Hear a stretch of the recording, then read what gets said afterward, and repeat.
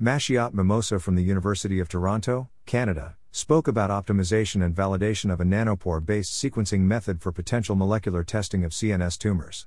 Mimosa explained that brain tumors are the leading cause of cancer-related deaths worldwide, and glioma brain tumors account for greater than 80% of all malignant tumors. Glioma diagnostic algorithm is very complex and depends on the identification of a mutation in one gene. In Mimosa's lab, they set out to develop a new assay using nanopore sequencing. They analytically validated the test using guidelines by professional societies including the Association for Molecular Pathology and the College of American Pathologists. They determined concordance/accuracy, sensitivity, precision, limit of blank, and limit of detection. All IDH mutants and wild types were detected accurately with their approach. Precision and reproducibility were also calculated and deemed appropriate, with a coefficient of variation between 0.9 to 2.7%. They analyzed the limit of blank and detection at 500x sequencing depth. Mimosa explained that they determined the assay cost and turnaround for 6 and 30 sample runs.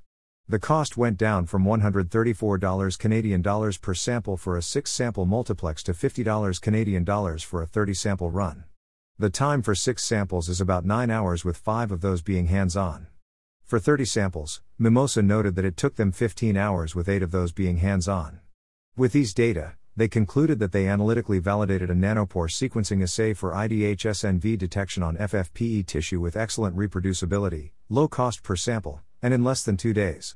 I was intrigued by their software use. Mimosa mentioned they used the nanopolish software. I wonder what changes, if any, they made. How can sequencing help identify gliomas and improve molecular diagnostics? Photo by Tima Miroshnichenko on Pexels.com.